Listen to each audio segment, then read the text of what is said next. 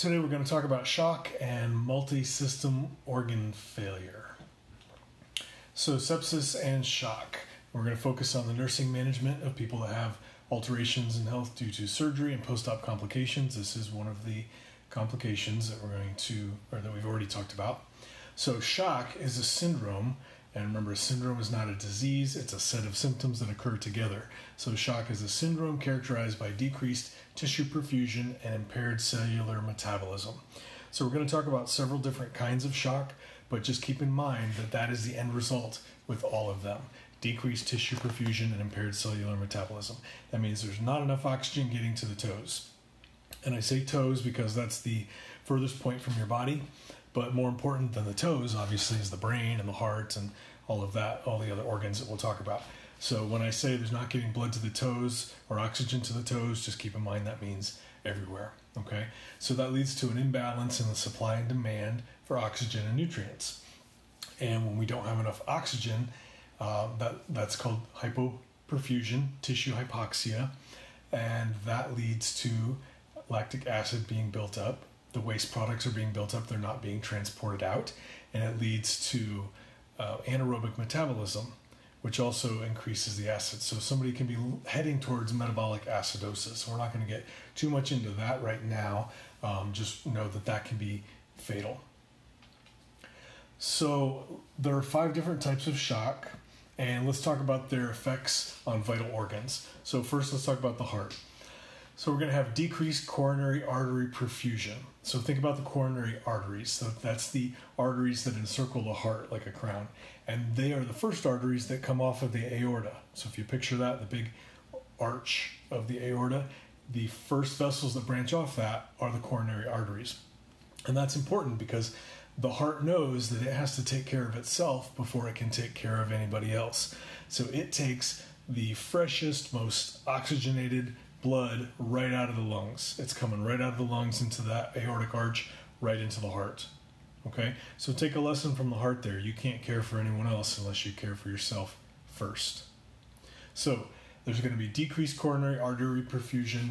That means the heart muscle is going to be less effective as a pump. That's going to give you a decreased stroke volume. Stroke volume is the amount of blood that's coming out of the heart with each beat. So that is going to impact your cardiac output because cardiac output is stroke volume times heart rate. And it's also going to impact your blood pressure. The brain, decreased oxygen is going to harm the brain. You're going to have decreased brain function, confusion, eventually unconsciousness. So that's your first problem right there, the heart and the brain. Those are pretty major effects. Next, let's talk about the lungs. We're going to have decreased blood volume leads to decreased oxygen being available. So there's decreased gas exchange happening at the capillary level. That means there's less blood getting oxygenated in the lungs. There's less blood circulating, so there's less blood going to the lungs, so less oxygen is infusing into the blood, and then again that leads to hypoperfusion. The liver, there's glycogen stores in the liver, that's how we store glucose, and they're going to be depleted by an excess of circulating epinephrine. Now, where did all the epinephrine come from? What leads to epinephrine? The stress response. So this is a stressful period for the body, right? So the stress response is happening. Epinephrine is being secreted in an effort to raise the blood pressure, blood volume. So then metabolic acids that are normally detoxified in the liver cause acidosis. So the toxins are not being detoxified. All this epinephrine is being secreted. All the glucose that's being stored in the liver is being depleted. So there's some other major problems. Then let's talk about the kidneys. A drop in cardiac output causes a decrease in blood flow through the kidneys. Decreased urinary output and renal failure result. There has to be a certain level of pressure to get blood to the kidneys. And if there's not enough pressure to get the blood filtered through the kidneys, that can lead to kidney failure. So not only does it lead to things not being processed and urine not being made, if there's not enough pressure to perfuse the kidneys are going to fail. And what we want to think about there is when pressure falls below 90, that's when we need to take action. And renal failure can occur within 20 minutes. So that's why we need to stay on top of our blood pressures. And if they are Normal, if they're trending low, we need to take them more recently, not as long as every 4 hours, maybe every half hour or hour when they're unstable like that. And we need to take action as quickly as possible. So give them a fluid bolus or something to bring that pressure up. We'll talk more about that later. So we have 5 different classifications of shock. Hypovolemic shock, which is where we have a decrease in intravascular volume. Cardiogenic means something has happened to the heart. Septic is circulatory shock resulting from an infection of some kind, any kind. We'll get into that later. Neurogenic results from a loss of sympathetic tone, causing relative hypovolemia. And remember the difference between relative and absolute hypovolemia. And anaphylactic is resulting from a severe allergic reaction. So we'll get into all of those in greater detail. There is a little chart that tells just a little bit about each one of them. So make sure you review that with your study group and make sure that you understand the basics behind each different type of shock. We're going to go into a lot greater detail later. But first, before we do that, I want to tell you that there are 60,000 miles of vessels in your circulatory system. 60,000 miles. We each have 4.5 to 8 liters of blood. It depends on your body size, but generally it's 7 to 8% of your body weight. Blood pressure is the driving force for effective circulation. So normal blood pressure values don't always indicate that we have effective oxygen delivered throughout the body. Okay, there may not be enough oxygen available even though the blood pressure is good. We know that automated blood pressure devices tend to overestimate true arterial blood pressure in some patients, and that's why when someone's in the OR or in the ICU, when it's a more critical environment, they're going to put an arterial line in, which gives them the exact arterial blood pressure measurement. About 20% of people have a difference in blood pressure between arms, and which arm is the better measurement? Generally the left. Okay, so blood pressure. So we talked about cardiac output a second ago. I mentioned it. Cardiac output equals stroke volume times heart rate. So the stroke volume times the heart rate equals your cardiac output. How fast is the heart beating times how much is being pumped out with every beat. Okay, so moving forward from that, blood pressure now is cardiac output versus systemic vascular resistance, or you may see it called peripheral vascular resistance. It's the same thing. That means how much resistance is your body, or the vessels in your body, putting forth. How much resistance does the heart have to fight against as it's pumping the blood? So the relationship between those two is what gives you arterial blood pressure, cardiac output versus systemic vascular resistance. Gerontologic considerations. Clinical manifestations of any imbalance we know can be subtle and they can happen more quickly, more easily. Fluid deficit in the elderly can cause delirium. They have a decreased cardiac reserve, reduced renal function. They're easily dehydrated. They may forget to drink, or their hypothalamus is not telling them to drink. And they have age-related thinning of the skin and loss of strength and elasticity. So just remember, in the elderly, these symptoms may come up more quickly and they may be more subtle. So, shock, there are 2 broad classifications. We have low blood flow or maldistribution of blood flow. So we're going to get into each one of these. So with low blood flow, the 2 in there are cardiogenic or hypovolemic. So let's start with cardiogenic. So genesis is the beginning. Cardio is heart, so that means it began in the heart. Something is wrong with the heart. Now it can be either a systolic or a diastolic dysfunction. Either way, it leads to a decrease in cardiac output, so less blood is being circulated. We can have a decrease in stroke volume, that leads to a decrease in cardiac output. There could be a dysrhythmia. Anything that's happening in the heart can change the cardiac output, which can lead to cardiogenic shock, and which is the unavailability of oxygen. So it's the failure of the heart to pump blood forward adequately. There can be necrosis of the left ventricle, and that's the leading cause of a heart attack on the left side, left ventricle. That's called the widowmaker if you have an MI of the left ventricle. And that's going to mean that the ventricle is not able to pump the blood and thus the oxygen to the rest of the body. So let's look at some causes of cardiogenic shock. It could be coronary or non-coronary. If it's coronary, it's systolic dysfunction or diastolic dysfunction, dysrhythmias, or anything that compromises cardiac output. So let's think about what's happening in each one of these. If it's a systolic dysfunction, what does the systolic do? that pumps your blood forward. So if there's a dysfunction in the systolic system, that means that blood is not being pumped forward. If there's diastolic dysfunction, diastole is when the vessels are relaxing and filling. So that means we're going to have ineffective filling of the vessel for the blood to be pumped out. So it's pumping a smaller amount of blood out. Dysrhythmias, if the heart's not beating correctly, if it's kind of jiggling in there like AFib, it's just kind of vibrating, that's not adequately going to pump blood forward.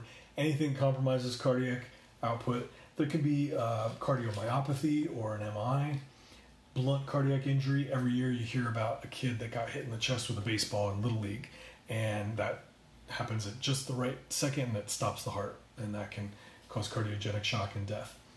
They can have severe systemic or pulmonary hypertension. So think about what's happening there. You've got a lot of hypertension. The blood pressure is high. The heart is having to pump very hard against it. If it's in the lungs, think about what part of the heart that's going to be. It's going to be the right side. And then if it's systemic, the side of the heart that's pumping to the body is the left side. So whether it's pulmonary or systemic hypertension, it can lead to a breakdown of one side of the heart. Cardiac tamponade, anybody know what that is? That is where there's blood or fluid surrounding the myocardium. So we have the pericardial sac, the pericardium, and it's supposed to be right up next to the myocardium, the muscle. There's a little bit of lubrication in there, a little bit of fluid to allow it to beat for the heart to pump.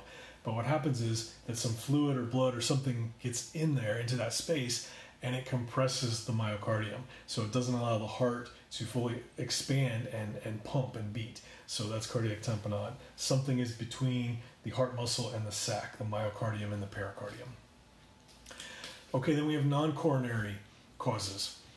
A lot of different things here: hypoxemia, acidosis, hypocalcemia, hypoglycemia, attention pneumothorax. A lot of things going on there. We're not going to get too involved in any one of those right now. Cardiomyopathies, so that means damage, a problem within the heart muscle itself. So valvular damage or a valvular dysfunction. Cardiac tamponade again, dysrhythmias. So in other words, it's anything that stresses the heart. So what are we going to see on assessment? Probably hypotension. Decreased renal perfusion is happening. And how do we know that? That's because they have a decreased urinary output, less than 30 milliliters an hour. Again, that's why I's and O's are always so important. They're going to have pallor, cool, clammy skin, poor peripheral pulses. You're going to have a hard time feeling their pulses. Delayed capillary refill. A narrowed pulse pressure, and remember again what pulse pressure is. Tachycardia, tachypnea, the heart's beating really fast and they're trying to breathe really fast because they're trying to get oxygen to the toes. They may have pulmonary congestion, that may be what's causing the problem. They're going to be disoriented, have anxiety, agitation, restlessness, confusion. What do those words sound like? Oxygen deficiency, right? Because that's what's happening. They have an oxygen deficiency. And they're going to have chest discomfort or chest pain. So our interventions, we want to give them oxygen, obviously, because that's what they need, right? So we're going to administer oxygen. We're going to give morphine sulfate, and that does a few different things. Morphine helps with pain. It vasodilates, which may help more blood circulate, and it also relieves anxiety. We should prepare for intubation. They may need to be intubated with mechanical ventilation. They're probably going to get diuretics or nitrates or vasopressors, some kind of medications. That'll all be up to the crash team or the rapid response team or the doctor, whoever's on the case right now. And then we're going to monitor ABGs and treat any imbalances that we find. So I have a couple of charts in here in the PowerPoint that show the flow of the different kinds of shock. So at the top it says primary ventricular ischemia, structural problems, or dysrhythmias. You'll see that all three of those lead to a systolic dysfunction, which means there's ineffective forward movement of blood. So if you follow the arrows down, that means there's a decrease in stroke volume, a decrease in cardiac output, which leads to a decrease in cellular oxygen supply, which means there's decreased tissue perfusion, impaired cellular metabolism, which then leads to anaerobic metabolism and death. Then on the other side, where it starts with diastolic dysfunction, ineffective filling, that too decreases your stroke volume, and then you can follow that all down again to the left, or going back to the right, increases pulmonary pressure, which leads to pulmonary edema, which again leads to low oxygenation, because if there's fluid in the lungs or swelling in the lungs, they're not able to exchange gas, so you're going to have a decreased oxygenation, decreased cellular oxygen supply, decreased tissue perfusion, impaired cellular metabolism, and death. So I'll give you a hint that all these charts are going to start out differently, but they're all going to end up the same, because that is the end result of shock, right? Impaired cellular metabolism. There's not enough oxygen at the cell level, at the tissues. Next, we're going to move into hypovolemic shock. So this is when there's a reduced intravascular volume. There's not enough oxygen getting through to where it needs to go. So there's not going to be aerobic metabolism. That leads to anaerobic metabolism, which leads to the buildup of acids, metabolic acidosis, cellular damage, cell death, ultimately. So hypovolemic shock is the most common type of shock. It is the standard, and it's what's used to compare all the others. It can be related to a number of different things: hemorrhage or blood loss, dehydration or fluid loss, any kind of reduction of intravascular volume. So whenever there's a decrease in blood volume in the vascular space, that leads to insufficient oxygen delivery going to the cells. It is an emergency. The heart cannot pump enough blood around to satisfy the needs of the body. So the types of hypovolemic shock, there's absolute hypovolemia and relative hypovolemia. So we'll talk about absolute first. This is the loss of intravascular fluid volume, and it is absolutely gone. Okay? With hemorrhage, the blood is out of the body, right? It's on the floor. GI loss, the fluid is out of the body through vomiting or diarrhea or an NG tube suction, or fistula drainage. Diabetes insipidus, what is that? Doesn't have anything to do with sugar, right? What does it have to do with? A decrease in ADH. So that's when they are diuresing large amounts of dilute urine. They're losing a lot of fluid. Hyperglycemia, how does that make us lose volume? We have a lot of sugar in the blood, and the sugar has to come out of the body, but we can't just squeeze out sugar particles, can we? No. It has to go out in fluid, so urine. So we're going to be peeing more, and that's going to relieve the hyperglycemia by getting the sugar out of the body. Anything else that causes diuresis or excessive perspiration. So all of these things, the fluid is out of the body. Okay, that's why it's absolute hypovolemia. It is absolutely gone. Next is relative hypovolemia. So this is where the fluid moves out of the vascular space into the extravascular space. So it could be going interstitial or an intracavitary space. So this is known as third spacing. And third spacing is when fluid is in a space that does you no good. So it can be in the abdomen. Ascites is common. We see a lot of fluid in someone's abdomen. And so if we look at this picture in the PowerPoint, there's somebody with a really huge belly, obviously full of fluid. The vessels are engorged. You can see them there. The skin is stretched. So it looks like they have a lot of fluid on board, right? They are in hypervolemia. Wrong. They are hypovolemic, because where is all that fluid not? It's not in the vascular space. And if it's not in the vascular space, it's not doing you any good, so they're in hypovolemia. So that's relative hypovolemia. We haven't lost fluid from the body, but it's not in the vascular space where it's supposed to be. So again, there's a chart. And we have relative hypovolemia on the left, absolute hypovolemia on the right. They both lead to the exact same thing. So progress down the chart. Either way, we have a decreased circulating volume. That gives you decreased venous return, so that's the lack of blood coming back to the heart. That's going to decrease your stroke volume because there's simply not enough blood available to give you a good stroke volume. That lowers your cardiac output. That decreases your cellular oxygen supply, so you have a decrease in tissue perfusion, and that leads to impaired cellular metabolism, which leads to what? Death. So see, it's all exactly the same as the other one. So what we're going to see on assessment when someone is in hypovolemic shock, they're going to have restlessness, anxiety, confusion, agitation, sleepiness. What does all that sound like? Oxygen. You should be yelling that by now. Low oxygen. They're going to have a weak and rapid pulse. It's going to be difficult to feel because there's so little blood circulating. The pulse is going to feel, what do we say? Weak and thready. Weak and thready. And it's going to be quick because, again, the heart is racing. The heart is trying to pump what little oxygen there is around the rest of the body. And it's going to be weak and thready because how big is the blood vessel at that time when you're dehydrated? How big are your vessels? very small. They're going to be tiny like a thread, and they're going to be very difficult to feel. And when we do feel that small little vessel, we're going to feel the heartbeat very weakly. So they're going to have hypotension, again, because we have less volume, and when we have less volume, we have less pressure. Less volume, less pressure. They're going to have probably shallow tachypnea. They're going to be breathing very quickly, trying to compensate, trying to get more oxygen in. They're going to have cool, clammy skin. And the reason we have cool, clammy skin is that we don't need the blood at our surface right now, do we? No, where do we need it? At the vital organs, so in the core. So the blood's going to be shunted away from the periphery in an effort to perfuse the vital organs. We want to get the blood to the brain, to the kidneys, to the heart. We don't need it in our skin right now. So the skin's going to get cool and clammy. We're going to have a reduced urine output. A couple reasons for that. Number one, the kidneys aren't being perfused because there's less blood circulating, so there's not enough blood to perfuse the kidneys. There's not enough pressure to push the fluid through there to filter it out and to make urine. So we don't have enough urine being made. Also, even if we did, the body's going to hold on to it. The body's going to reabsorb as much of the fluid as they can because in an effort to try to fix the hypovolemia. We have a low fluid volume. We're not going to be peeing it out right now. We're going to hang on to it. They're also going to have a decreased preload, which I mentioned in the chart. That means there's less blood coming back to the heart. That lowers your stroke volume, and that then lowers your cardiac output. So compensated shock.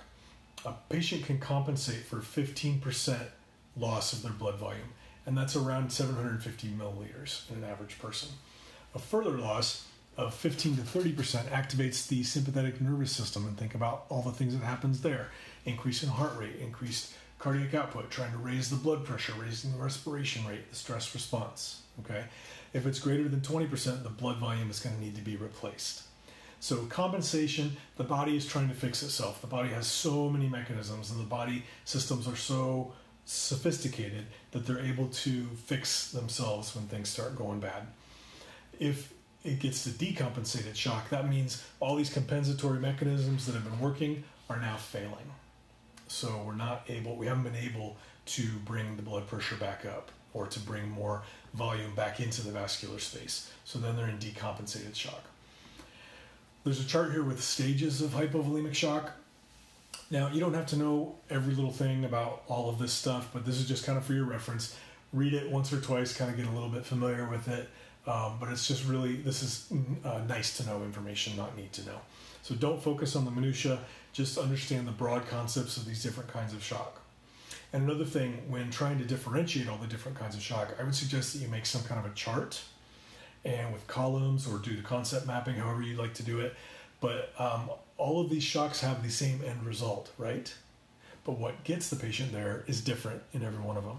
So make note of the things that are unique to each different kind of shock, and that is what's going to help you answer a question correctly or help you identify what type of shock it is based on the symptoms that you see the patient's experiencing. There are some unique things with each one of these, so figure out what they are and focus on remembering those.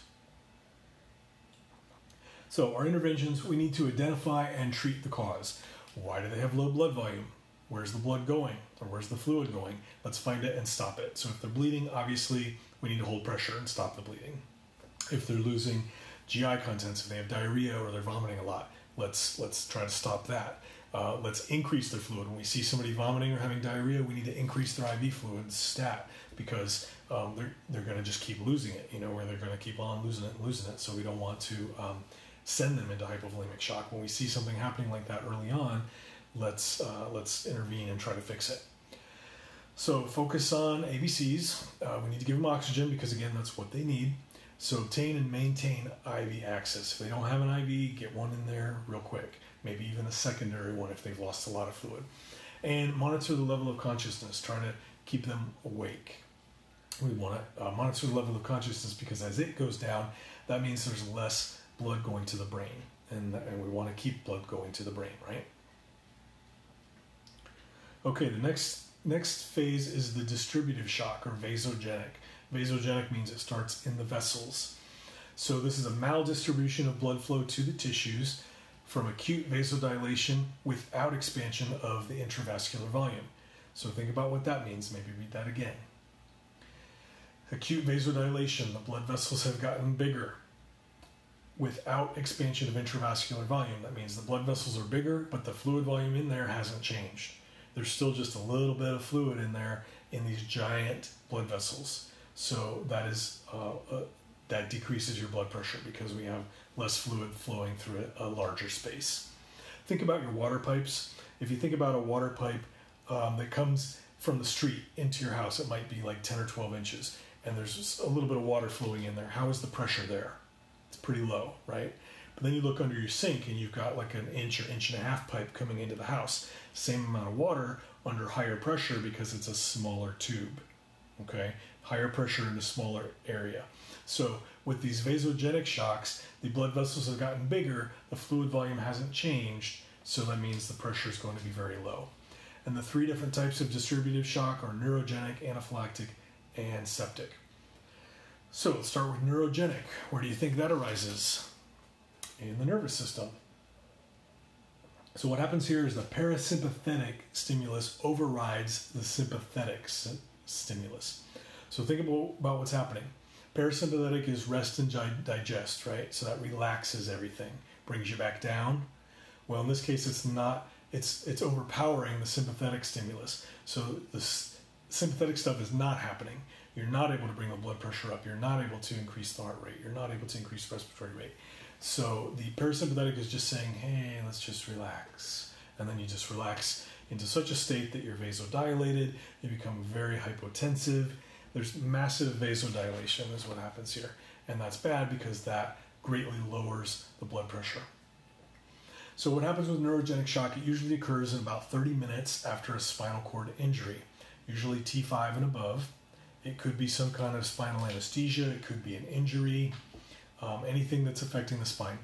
It can last up to 6 weeks. That's a very long time to be having your body in crisis.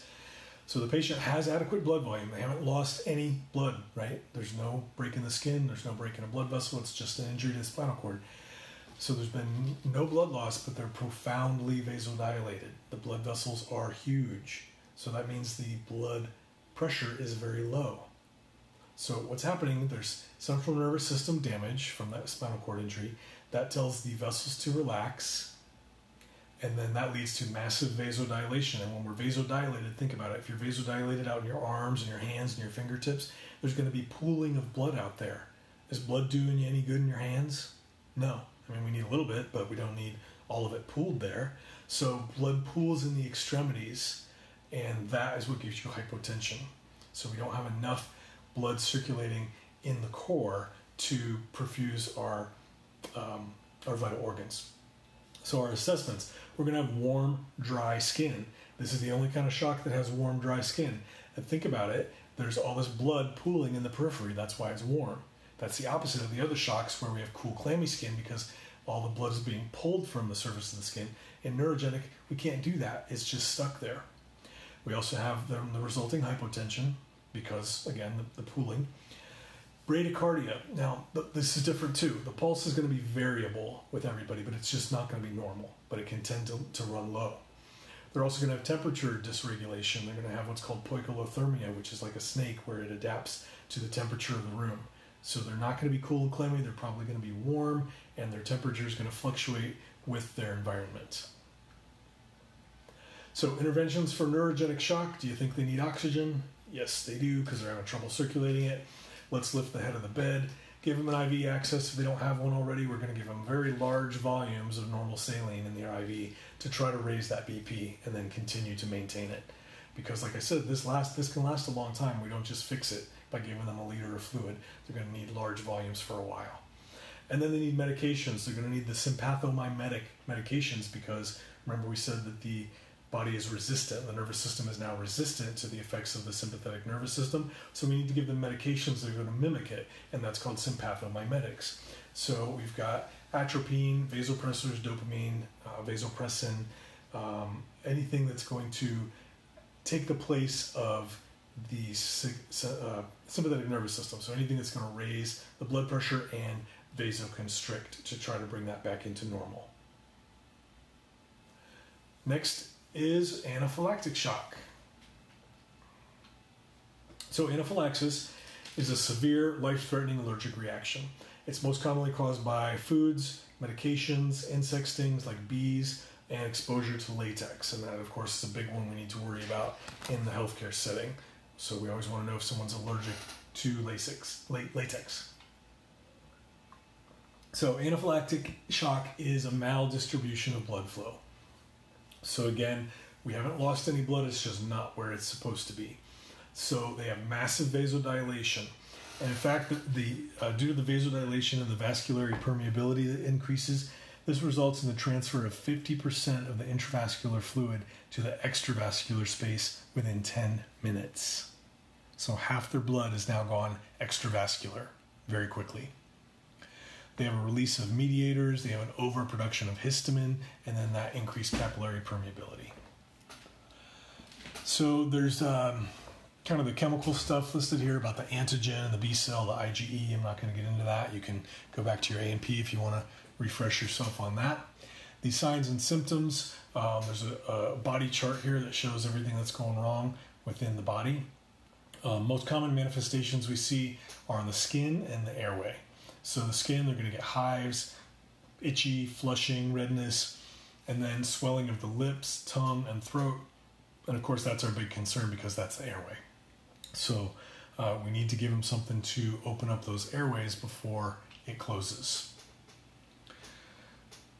So there's another little chart that breaks down the body systems and shows what is being, what they're experiencing in each of those areas. So on top of the in addition to the skin and the respiratory, the GI, they may have nausea, stomach pain or cramps, vomiting, diarrhea. Cardiovascular, they're going to have dizziness, weak pulse, fainting, shock, loss of consciousness. And neurologic, they may feel anxiety or a sense of impending doom. That's always bad. So interventions, manage the airway, keep it open. So assess it for patency and respiratory efficiency. Are they breathing? We need to remove the causative agent. So whatever's bothering them, if it's latex, take off the latex gloves, take out the latex Foley, remove latex tape, anything latex on them, get it off. If it's something they ate, if it's been very quickly, they may do a gastric lavage, but they don't do that often because if you've eaten something at home or at a restaurant, by the time you get to the hospital, it may already be out of your stomach. But a gastric lavage is where they instill fluid and then suck it out, and they're trying to get all this stuff out of there. We're going to check their O2 sat and give them oxygen. We're going to do ABGs and vitals. Put ice to the site, so if it was a bee sting or something, put some ice on there. That's going to help with the swelling. And then medications, epinephrine is probably going to be the first thing we're going to give, or albuterol, which would be an inhaler. Both of those things are going to open up the airways. And then antihistamines like Benadryl, steroids to combat the swelling, vasopressors to shrink up the blood vessels to raise the pressure again, and then isotonic IV fluids. And we want to give isotonic because isotonic fluids are going to stay in the vascular space. They're not going to diffuse out, and we need to build up the vascular volume again because it's been lost through the increase in vascular permeability. The next thing we're going to talk about is septic shock, and there's lots to talk about here. So first of all, the three major effects of septic shock. There's vasodilation, there's maldistribution of blood flow, and there's myocardial depression. So a person might be normal volemic, but the acute dilation leads to hypovolemia and hypotension, and that would be relative hypovolemia. So again, they've got the vasodilation, blood pools, and it's not in the core where it needs to be. So septic shock is a life-threatening condition. It occurs as a complication of sepsis, wherein the body's defense mechanisms are exaggerated. So there's an increase in inflammation and coagulation and a decrease in fibrinolysis. So that means the increase in coagulation means clots are likely to form. The decrease in fibrinolysis means that we're unable to break them up. So they could potentially have a lot of clots all over the place. So sepsis is a systemic inflammatory response to a documented or suspected infection. And it can be bacterial, viral, fungal. It can really be anything. It can come from anywhere. Fungal are the least common, but the most deadly. So the bacteria or the toxin, whatever it is, leaks out to the tissues, causes leakage to the tissues, which leads to hypovolemia. Severe sepsis is sepsis plus a side of organ dysfunction. And then septic shock occurs when there's sepsis with hypotension despite fluid resuscitation and tissue perfusion abnormalities. So we're giving them fluids, it's not working, they're going downhill, that's when it's considered septic shock. So again, it's a maldistribution of blood flow. So some symptoms, systemically, we're going to see confusion or disorientation. So that's your brain acting up. The lungs, you're going to have shortness of breath. Heart's going to be beating fast because, again, with all the shocks, it's an oxygen problem. We're trying to get oxygen around the body. They may have a fever or shivering or feeling very cold, extreme pain or discomfort kind of anywhere, and they could have clammy or sweaty skin, so not definitive there. Whatever is going on, it's a medical emergency. Time is very important in sepsis, and there are some sepsis bundles that are put out by the CDC. I have a lot of additional information on sepsis for you to look at on Canvas, so make sure that you do that just so you have a better idea. It is a national health crisis, and it's something that we're really trying over the last several years. We've really been trying to get a handle on and decrease the incidence of it because it has a really high fatality rate, and in many cases there's no reason why it should have happened. So clinical manifestations, early on they're going to have an increased cardiac output. Later they'll have a decreased blood pressure. Their skin can go from flushed, which is red, to pallor, which is pale, to cyanosis, which is blue. So red, white, and blue, very patriotic. The skin can peel. That's weird. That's the only thing. Sepsis is the only place where that happens. Tachypnea, hyperventilation, temperature dysregulation, they're just unable to maintain. So like I said, they might be shivering, they might be very hot, very cold, clammy, sweaty. It just it goes every which way. Decreased urine output, and again, we've talked about the reasons for that. The blood is just not getting to the kidneys, and then also the body has a fluid problem, so the body's trying to hold on to it. Altered neurologic status, GI dysfunction, and respiratory failure is common. So there's an acronym for sepsis. The S is shivering, E is extreme pain, P is pallor, S is sleepy, I is I feel like I might die, and S is short of breath. So some facts about sepsis. Those over the age of 65 account for 60 to 80% of all sepsis cases.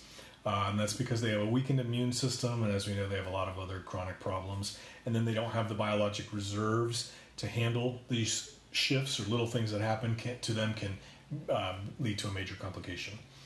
90% have a condition that puts them at risk, like pneumonia, a UTI, some kind of gut infection, or skin infection. And that's 90% of people that have sepsis, not just the old people. In about half the cases, the organism is unidentified. They don't know that somebody has an infection or that something's going on in them. All of a sudden, they just start really going downhill quickly. Pancreatitis, burns, and trauma are big causes that occur without infection. 80% of sepsis develops outside the hospital. And every hour you delay giving antibiotics leads to a 7.6 increase in mortality. So we need to get the antibiotics started very quickly. So sepsis is a life-threatening organ dysfunction caused by a dysregulated host response to infection. Like I said, it's a public health crisis. It costs about $20 billion a year. That was in 2017, so probably up a little bit now. The mortality varies by state. In California, it's about up to 25%. It occurs, the greatest fatality is in African American men, and also it is more common in the winter, and that's due to increased respiratory infections. So somebody can get a cold or the flu, and then that leads to pneumonia, and then that leads to sepsis, and they can be dead in a matter of days. So with sepsis, there's some kind of an invader. It's a bacterial, a toxin, a virus, a fungus. Something is invading, the body responds. But that response leaves the site and goes systemic. There's too many pro-inflammatory mediators, and so what happens is a malignant intravascular inflammation. It's uncontrolled, unregulated, and self-sustaining. It just keeps getting bigger and worse.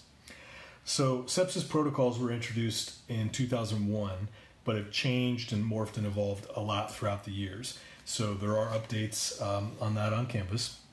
So one of the first things we want to do is measure their lactate. So we'll do blood work on that and blood cultures because we want to figure out what the infection is. While we're waiting for blood cultures to come back, we're going to start broad-spectrum antibiotics. And as I said, every hour of delay of antibiotics leads to 7.6 increase in mortality. So we're going to start antibiotics right away, some kind of broad spectrum, like probably vancomycin or something like that.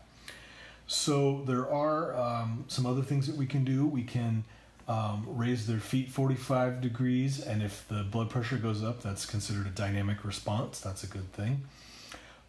When somebody is real bad, usually only when they're in the ICU and they're possibly intubated, they'll do proning, which is where they have them in a bed that rotates and goes upside down. Proning can increase capillary exchange by opening up capillaries that were blocked with fluid. So gravity, we use gravity to just help move the fluid around within the body.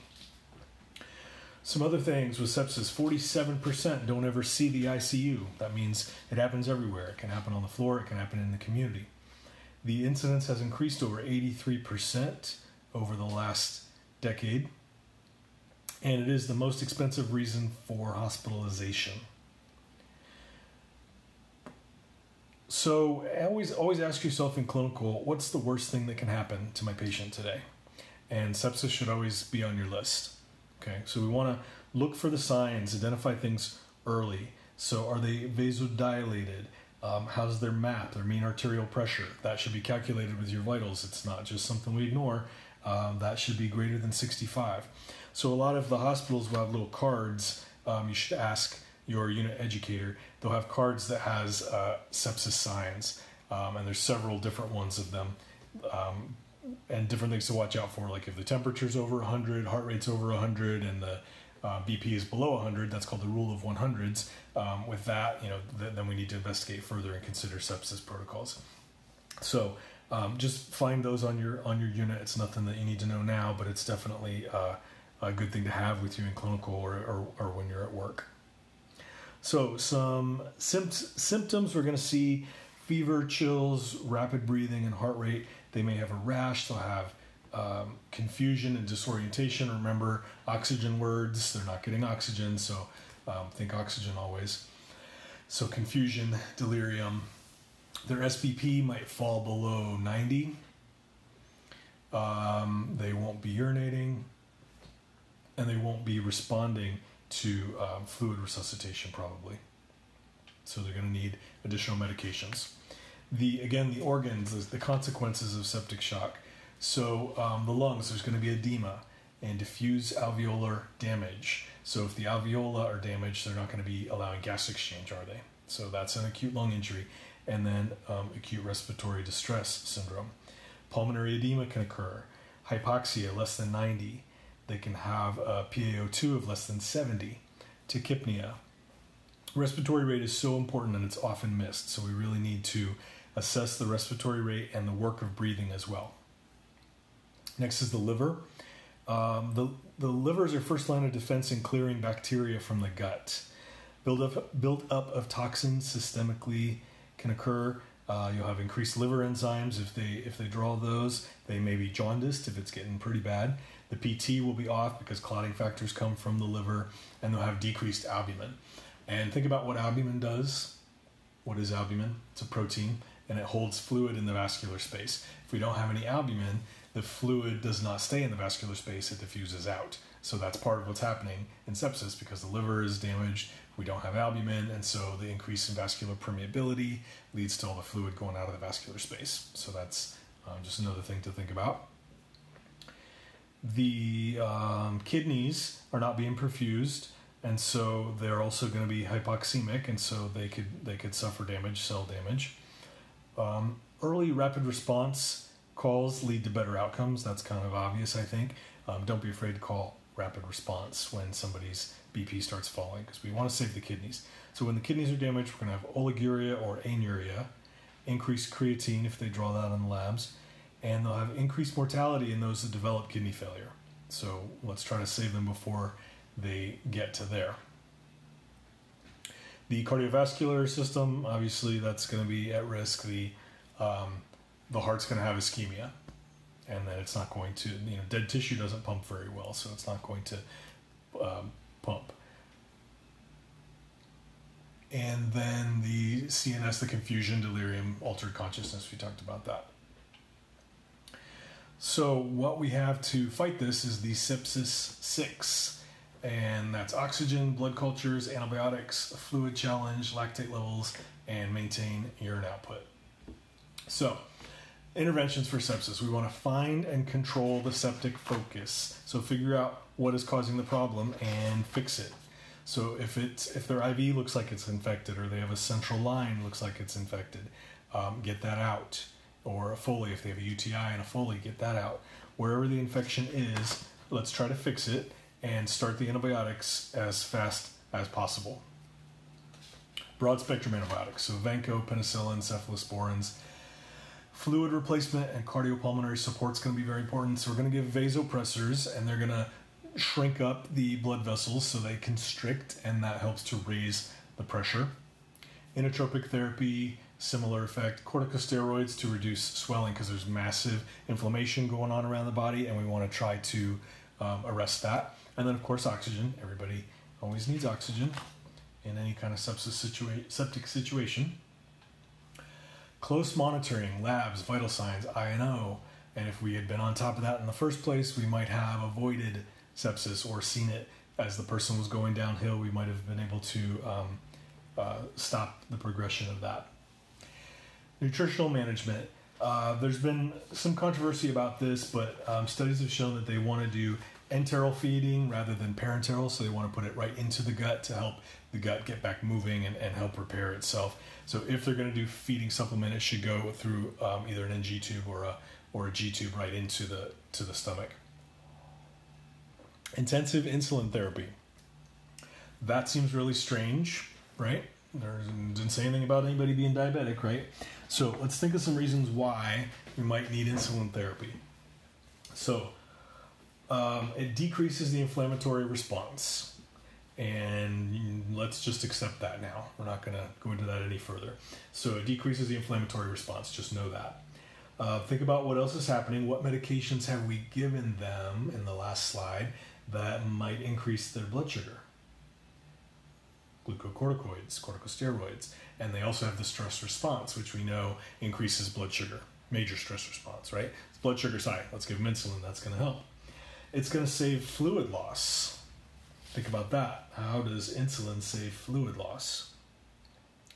Well, we talked a while ago about diuresis from hyperglycemia. So we already said these people have high blood sugar.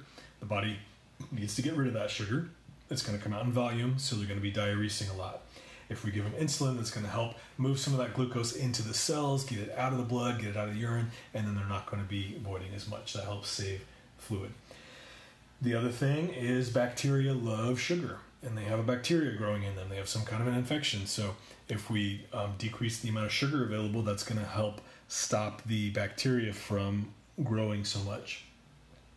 Another thing that may or may not be happening is the pancreas might be sick. I say it may or may not be because, well, pancreatitis is one cause of sepsis, okay, so there's that. But then otherwise, if you look back a couple slides with the body that had all the different things that were going on, the pancreas can suffer ischemia. It's going to have decreased insulin production, which is going to result in hyperglycemia. So the pancreas, along with everything else, gets sick. There's multi-system organ failure that's happening with sepsis, okay? So the pancreas is sick, and so we need additional insulin. So there was 4 or 5 reasons there why insulin therapy is required for sepsis. And then external cooling is going to be important. So if somebody is burning up with fever, we need to cool them off. So they can do cooling blankets. They can put ice packs in their armpits or around the neck or the groin, the really hot areas that will help cool the blood as it passes through. So those are some of the different interventions that we can use, that we can do. So let's talk about the stages of shock a little bit more here. And again, don't get hung up on the minutia and the stages. I just want you to have a basic understanding. So identify the different kinds of shock and then what you as a nurse are going to do about it. Okay? So in the compensatory stage of shock, the sympathetic nervous system is active, and we probably can see it, right? So they're going to have vasoconstriction, increased heart rate, increased heart contractility. That's going to help maintain the BP and the cardiac output. So if we saw the BP kind of falling and then all of a sudden it starts going up again, not high, but just coming back kind of to normal, that's compensation.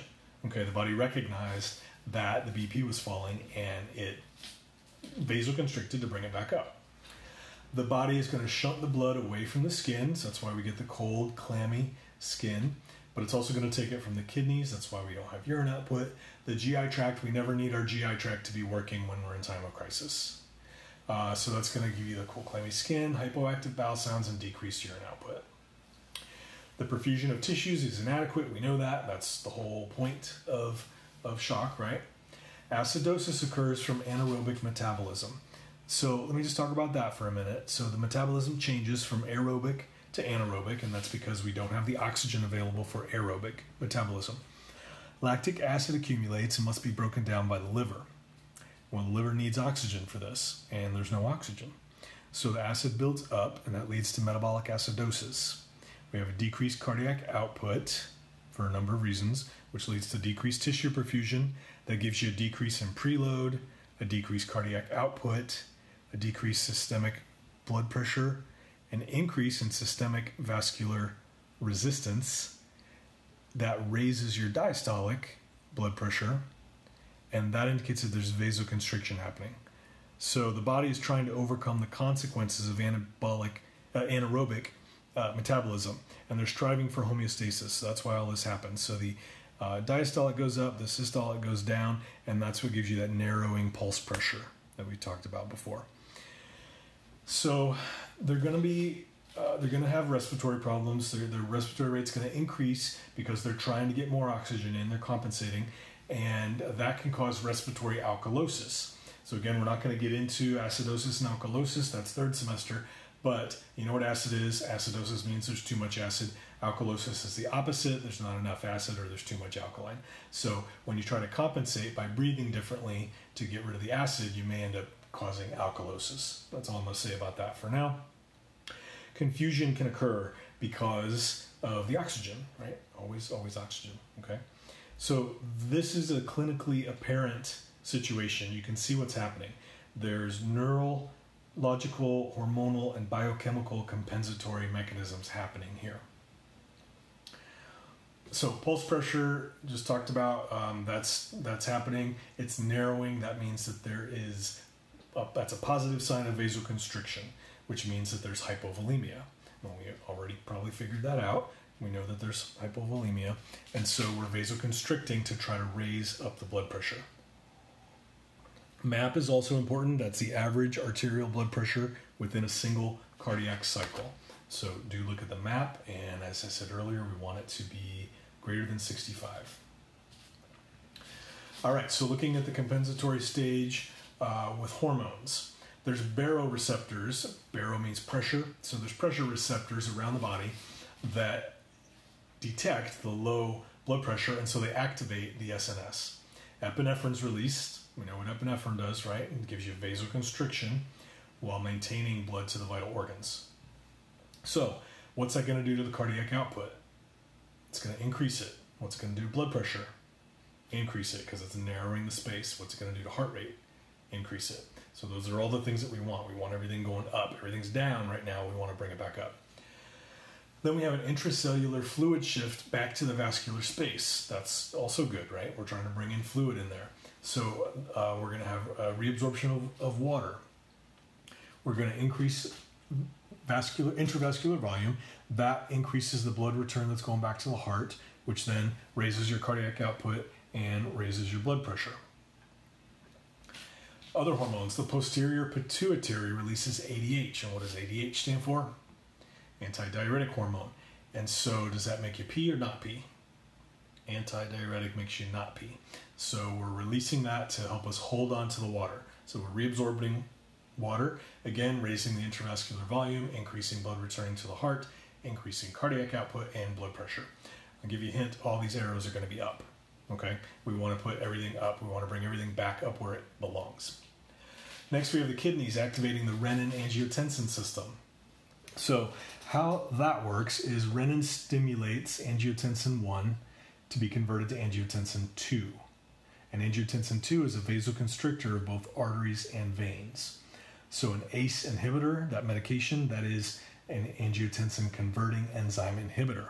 So that blocks this from happening. This blocks angiotensin 1 from being converted to angiotensin 2, blocking that vasoconstricting effect. Does vasoconstricting raise or lower blood pressure? Raises it. So when someone's taking an ACE inhibitor, we don't want that to happen. We want to stop that vasoconstricting. So now you know how ACE inhibitors work and why. So the aldosterone is also released, and with aldosterone, it's different from ADH. Some people think that both of them hold water. They do, but the aldosterone, whenever you see aldosterone, circle the S in aldosterone and think sodium, because that means that sodium and water are being saved. Okay, so we increase sodium absorption, which causes increased water to be absorbed. That leads to increased vascular volume, which increases venous return to the heart, which raises cardiac output and raises blood pressure. So all of these things are happening. The body hasn't, or the person or the team hasn't had to do anything, right? This is all the compensatory mechanisms of the body. So in the compensatory stage, if the perfusion deficit is corrected, the patient recovers with no residual sequelae. So that means they just got better, they're fine. If the deficit is not corrected, then they enter the progressive stage. And the progressive stage is what leads to end organ failure. Medications need to be given to mimic the sympathetic nervous system, and what do we call those? Sympathomimetic agents. So we need to do something fast, or they're going to enter the refractory stage.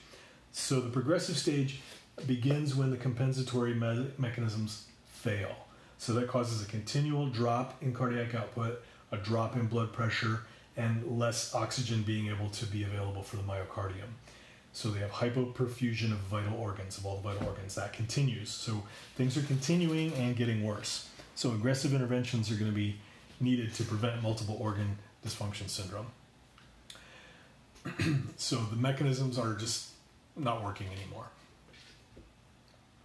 The mental status is going to further deteriorate too, because they have continued decreased cerebral perfusion and hypoxia. So the brain is just dying away. The lungs are going to fail. There's decreased pulmonary blood flow, so there's less blood going into the lungs. That causes further hypoxemia. Carbon dioxide levels rise. The alveoli collapse. Pulmonary edema occurs, so the lungs are dying. The heart's not getting enough blood. That's going to lead to dysrhythmias and ischemia. Again, dead tissue doesn't pump very well, so we don't want the heart to die. As your MAP falls below 70, the glomerular filtration rate cannot be maintained. So remember I said we need to have our blood pressure up. Usually 90 is kind of the magic number. We want blood pressure to be above 90 or the kidneys aren't going to be perfused. This is saying your MAP also needs to be above 70 for that to happen. So we want to prevent acute kidney injury. Liver function, GI function, and blood function are all going to be affected. Disseminated intravascular coagulation, or DIC, may occur as a complication of shock. So that's what I mentioned earlier. There's an increase in coagulation and a decrease in fibrinolysis. So there are all these little clots forming all over the body. Disseminated means everywhere. So there's all these little clots in the vascular space. Does that sound good? No. So the progressive stage of shock, here's another one of these flow charts. So at the top we have persistence of precipitating cause. Okay, we weren't able to fix it. We don't know what it is. We didn't fix it. It's still happening. It's persisting. So that gives you persistent hypotension. Blood pressure is still really low. Massive sympathetic nervous system stimulation. Let's look on the right. The beta adrenergic receptor stimulates the myocardium, and that's going to increase your heart rate and decrease myocardial contractility. Both of those things are going to decrease cardiac output, which follow that over to the pink, progressive tissue hypoxia, anaerobic metabolism, metabolic acidosis, and we're in the same place we were with all the other shocks, right? They're going to die. If we go back up to the left, the alpha adrenergic receptor stimulation, widespread, profound vasoconstriction. So we're constricting everything, and you can see what it's doing there. You can read all those little boxes by yourself. It decreases circulating volume, leads to progressive tissue hypoxia, anaerobic metabolism, and metabolic acidosis and death. So things are not going well. At this point, they are in the irreversible stage of shock, and that judgment is only made in retrospect. So, meaning after they die, when they look back at things and go, you know what, at about 12:15 is when I think she entered the irreversible stage of shock. So the organ damage is so severe that the patient doesn't respond to any treatment and they cannot survive. So they've just kind of turned a corner in a bad way. They have profound hypotension and hypoxemia. The tachycardia worsens, decreased coronary blood flow. So again, the heart's not getting blood. When the heart's not being fed, it can't take care of anyone else. Renal and liver function fail. They'll have cerebral ischemia, so the brain is now dying. Anaerobic metabolism worsens the acidosis. Multiple organ dysfunction progresses to complete organ failure, and that is incompatible with life. So with shock, prevention is key. We need to assess and identify the patients who are at risk and screen patients for allergies. So there's a few things to look at here. So we're assessing for shock. Our focused assessment should be based on what? Tissue perfusion. We want to make sure that everything is being perfused. So we focus our assessments on tissue perfusion. We're looking at vital signs, peripheral pulses, their level of consciousness. That tells you if the brain's being perfused. Cap refill, or the fingers and toes being perfused. How's their skin? What's the temp, the color, the moisture? Urine output. Are they making any urine? So we need to assess all these things. That's going to tell us if the body is being perfused. We're going to do a brief history of the events leading up to the shock. So did they have surgery? Did they have chest pain, trauma, fall? What happened? What was the onset and duration of these symptoms? And then also details of the care received before hospitalization. So what kind of medication did they take? Did they use their EpiPen if it was a anaphylactic situation? Or what has been done before, because we don't want to double dose them with anything. And then allergies. What kind of allergies do they have? And maybe they ate at a restaurant and they didn't realize there was oyster sauce in something and they have a shellfish allergy, and so we want to know, what did you eat, so we can track things back and figure out what's going on. Also, any history of recent vaccinations, because that can sometimes cause some kind of an allergic reaction as well. So we want to monitor the patient's ongoing physical and emotional status to detect subtle changes in their condition. So this is one reason why we need to know our patients. We need to talk to our patients and get to know them and get to know their baseline, for one thing. That way we can tell if they're clinically deteriorating, if their level of consciousness is going down throughout the day. We also want to plan for prevention and health promotion. So that means identify the patients who are at risk. So your elderly patients are always going to be at risk for everything. Those with debilitating illnesses or who are immunocompromised, surgical patients, trauma patients, anybody that's got a stress response situation happening is going to be at risk. We also want to monitor fluids. So monitor and maintain a patent IV. Make sure everybody always has a patent IV. We're going to look at their O2, breath sounds, respiratory rate. So we're always assessing that kind of stuff. And then hand washing ourselves and our patients. Help the patients up to the bed to wash their hands when they go to the bathroom or before they eat. And of course, we're washing our hands all the time, or at least gelling in and gelling out of every room, so that we can prevent spreading as many infections as we can. Infections is what causes sepsis. It's not just a little infection and you give them an antibiotic, right? That's the best case scenario. So we really want to do all that we can to prevent infections. Careful dressing changes, that kind of thing. All the stuff that you know, just do what you know you're supposed to do. All right, some other assessment things. So this is what I was saying earlier about the cards that they might give you at the hospital. The ED and inpatient rule of 100. If someone has a known or suspected infection, their BP falls below 100, the heart rate goes above 100, and temp is above 100. If they meet all three of these, consider sepsis and conduct more thorough evaluation. A lot of the charting systems too have a built-in warning. If you chart these things, it should flash up a warning saying, "Hey, consider sepsis protocol. Take a closer look." And then there's another thing. If any two of the following criteria are met, the nurse should call a rapid response. And this is if the SBP falls below 90 or MAP goes below 65. The temp is greater than 38.3 or less than 36. Heart rate is greater than 90. Respiratory rate is greater than 20. White blood cells are either less than 4 or more than 12, or there's 10% bands. if the PaCO2 is less than 32 or the lactic acid is greater than 4. So with this one, you're going to have to see some labs as well. It's not just looking at vitals. However, you could do it based on vitals because it says if any 2 of these are met, call rapid response. Any 2. So low BP, high heart rate, high respiratory rate, high temp or low temp.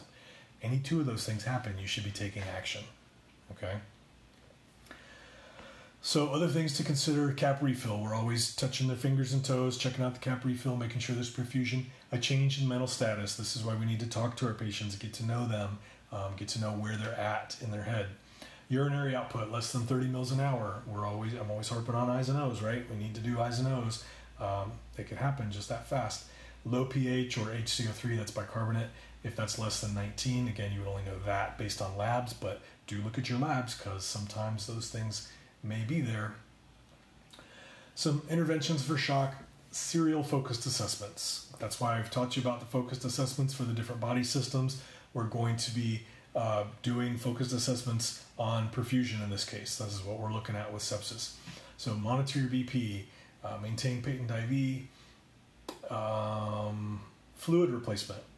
Here's something. So for every 1 liter of blood loss, they should get 3 liters of a crystalloid, which is isotonic solutions. That would be LR or 0.9 normal saline. So for every 1 liter of blood loss, they're going to get 3 liters of LR or normal saline. They may get colloids, which are volume expanders, and that would be albumin. And remember how albumin works. You put that in the vessels. It's a protein. It acts like a sponge. It pulls fluid in. So in the case of vasodilation and increased capillary permeability, we've got fluid out in the tissues. We want to pull it back into the vascular space. And then we also may give blood too. If they've lost a lot of blood, well, let's give them back some blood. So our goal of fluid resuscitation is to prevent or limit organ damage. So we want to restore perfusion to the organs. So keep the blood flowing to the toes, into the kidneys, into the brain. So we're going to check the skin, see if it's not cold and clammy anymore. Check urine output, make sure that they are making urine. We'll keep an eye on the acid and base balance, their mental status, cardiac perfusion. So again, just all those assessments on perfusion. We need to make sure that we have a large bore IV, maybe 2.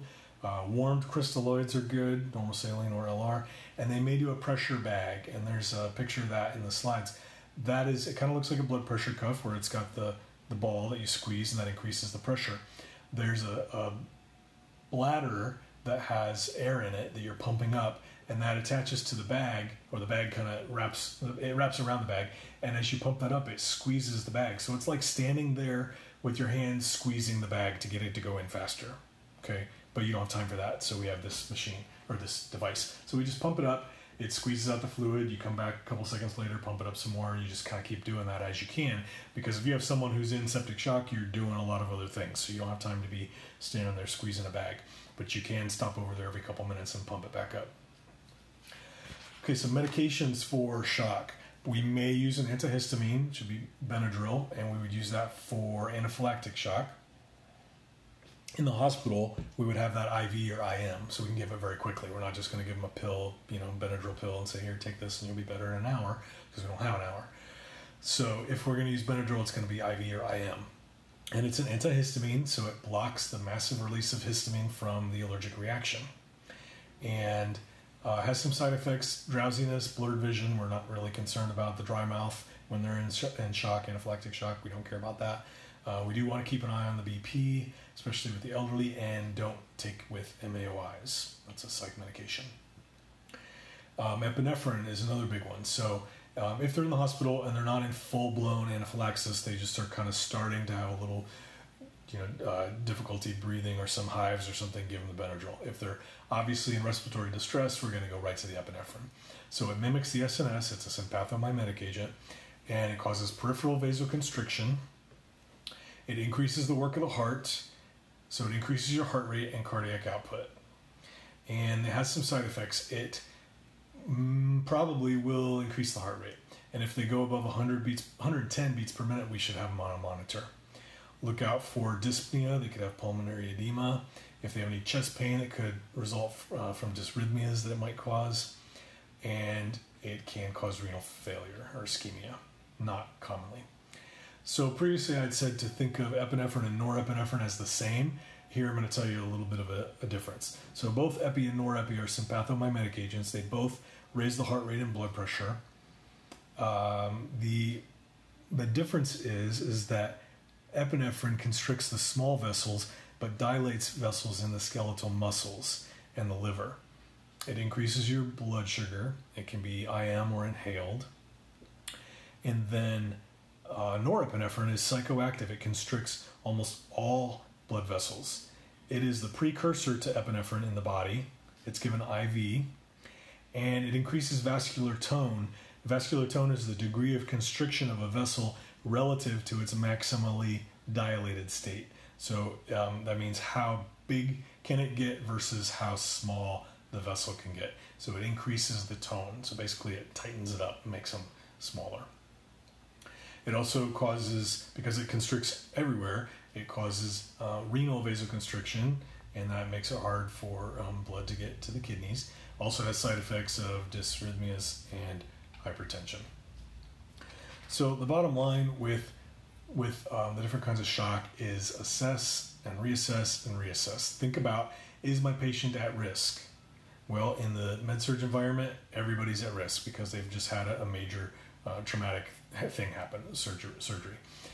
Think about, what is the role of the RN? So the first role is to assess and report on your findings. And so know when to call a rapid response.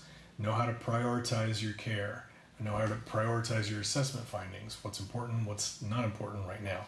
One thing on its own may not be important, but if it's combined with another one or two or three things that are kind of borderline, kind of iffy, you better stand up and take notice of that. And so that means that's when you need to start assessing more frequently. So all of your vitals are, let's say they're not meeting that rule of 100, but they're pretty darn close. You better stay on top of it, because if you don't do anything, they're likely going to go there pretty quickly. So shock can occur very quickly. It can also occur a little at a time. So that's why we always need to monitor our patients and know our patients and be able to be in tune to slight little changes. That is all for shock.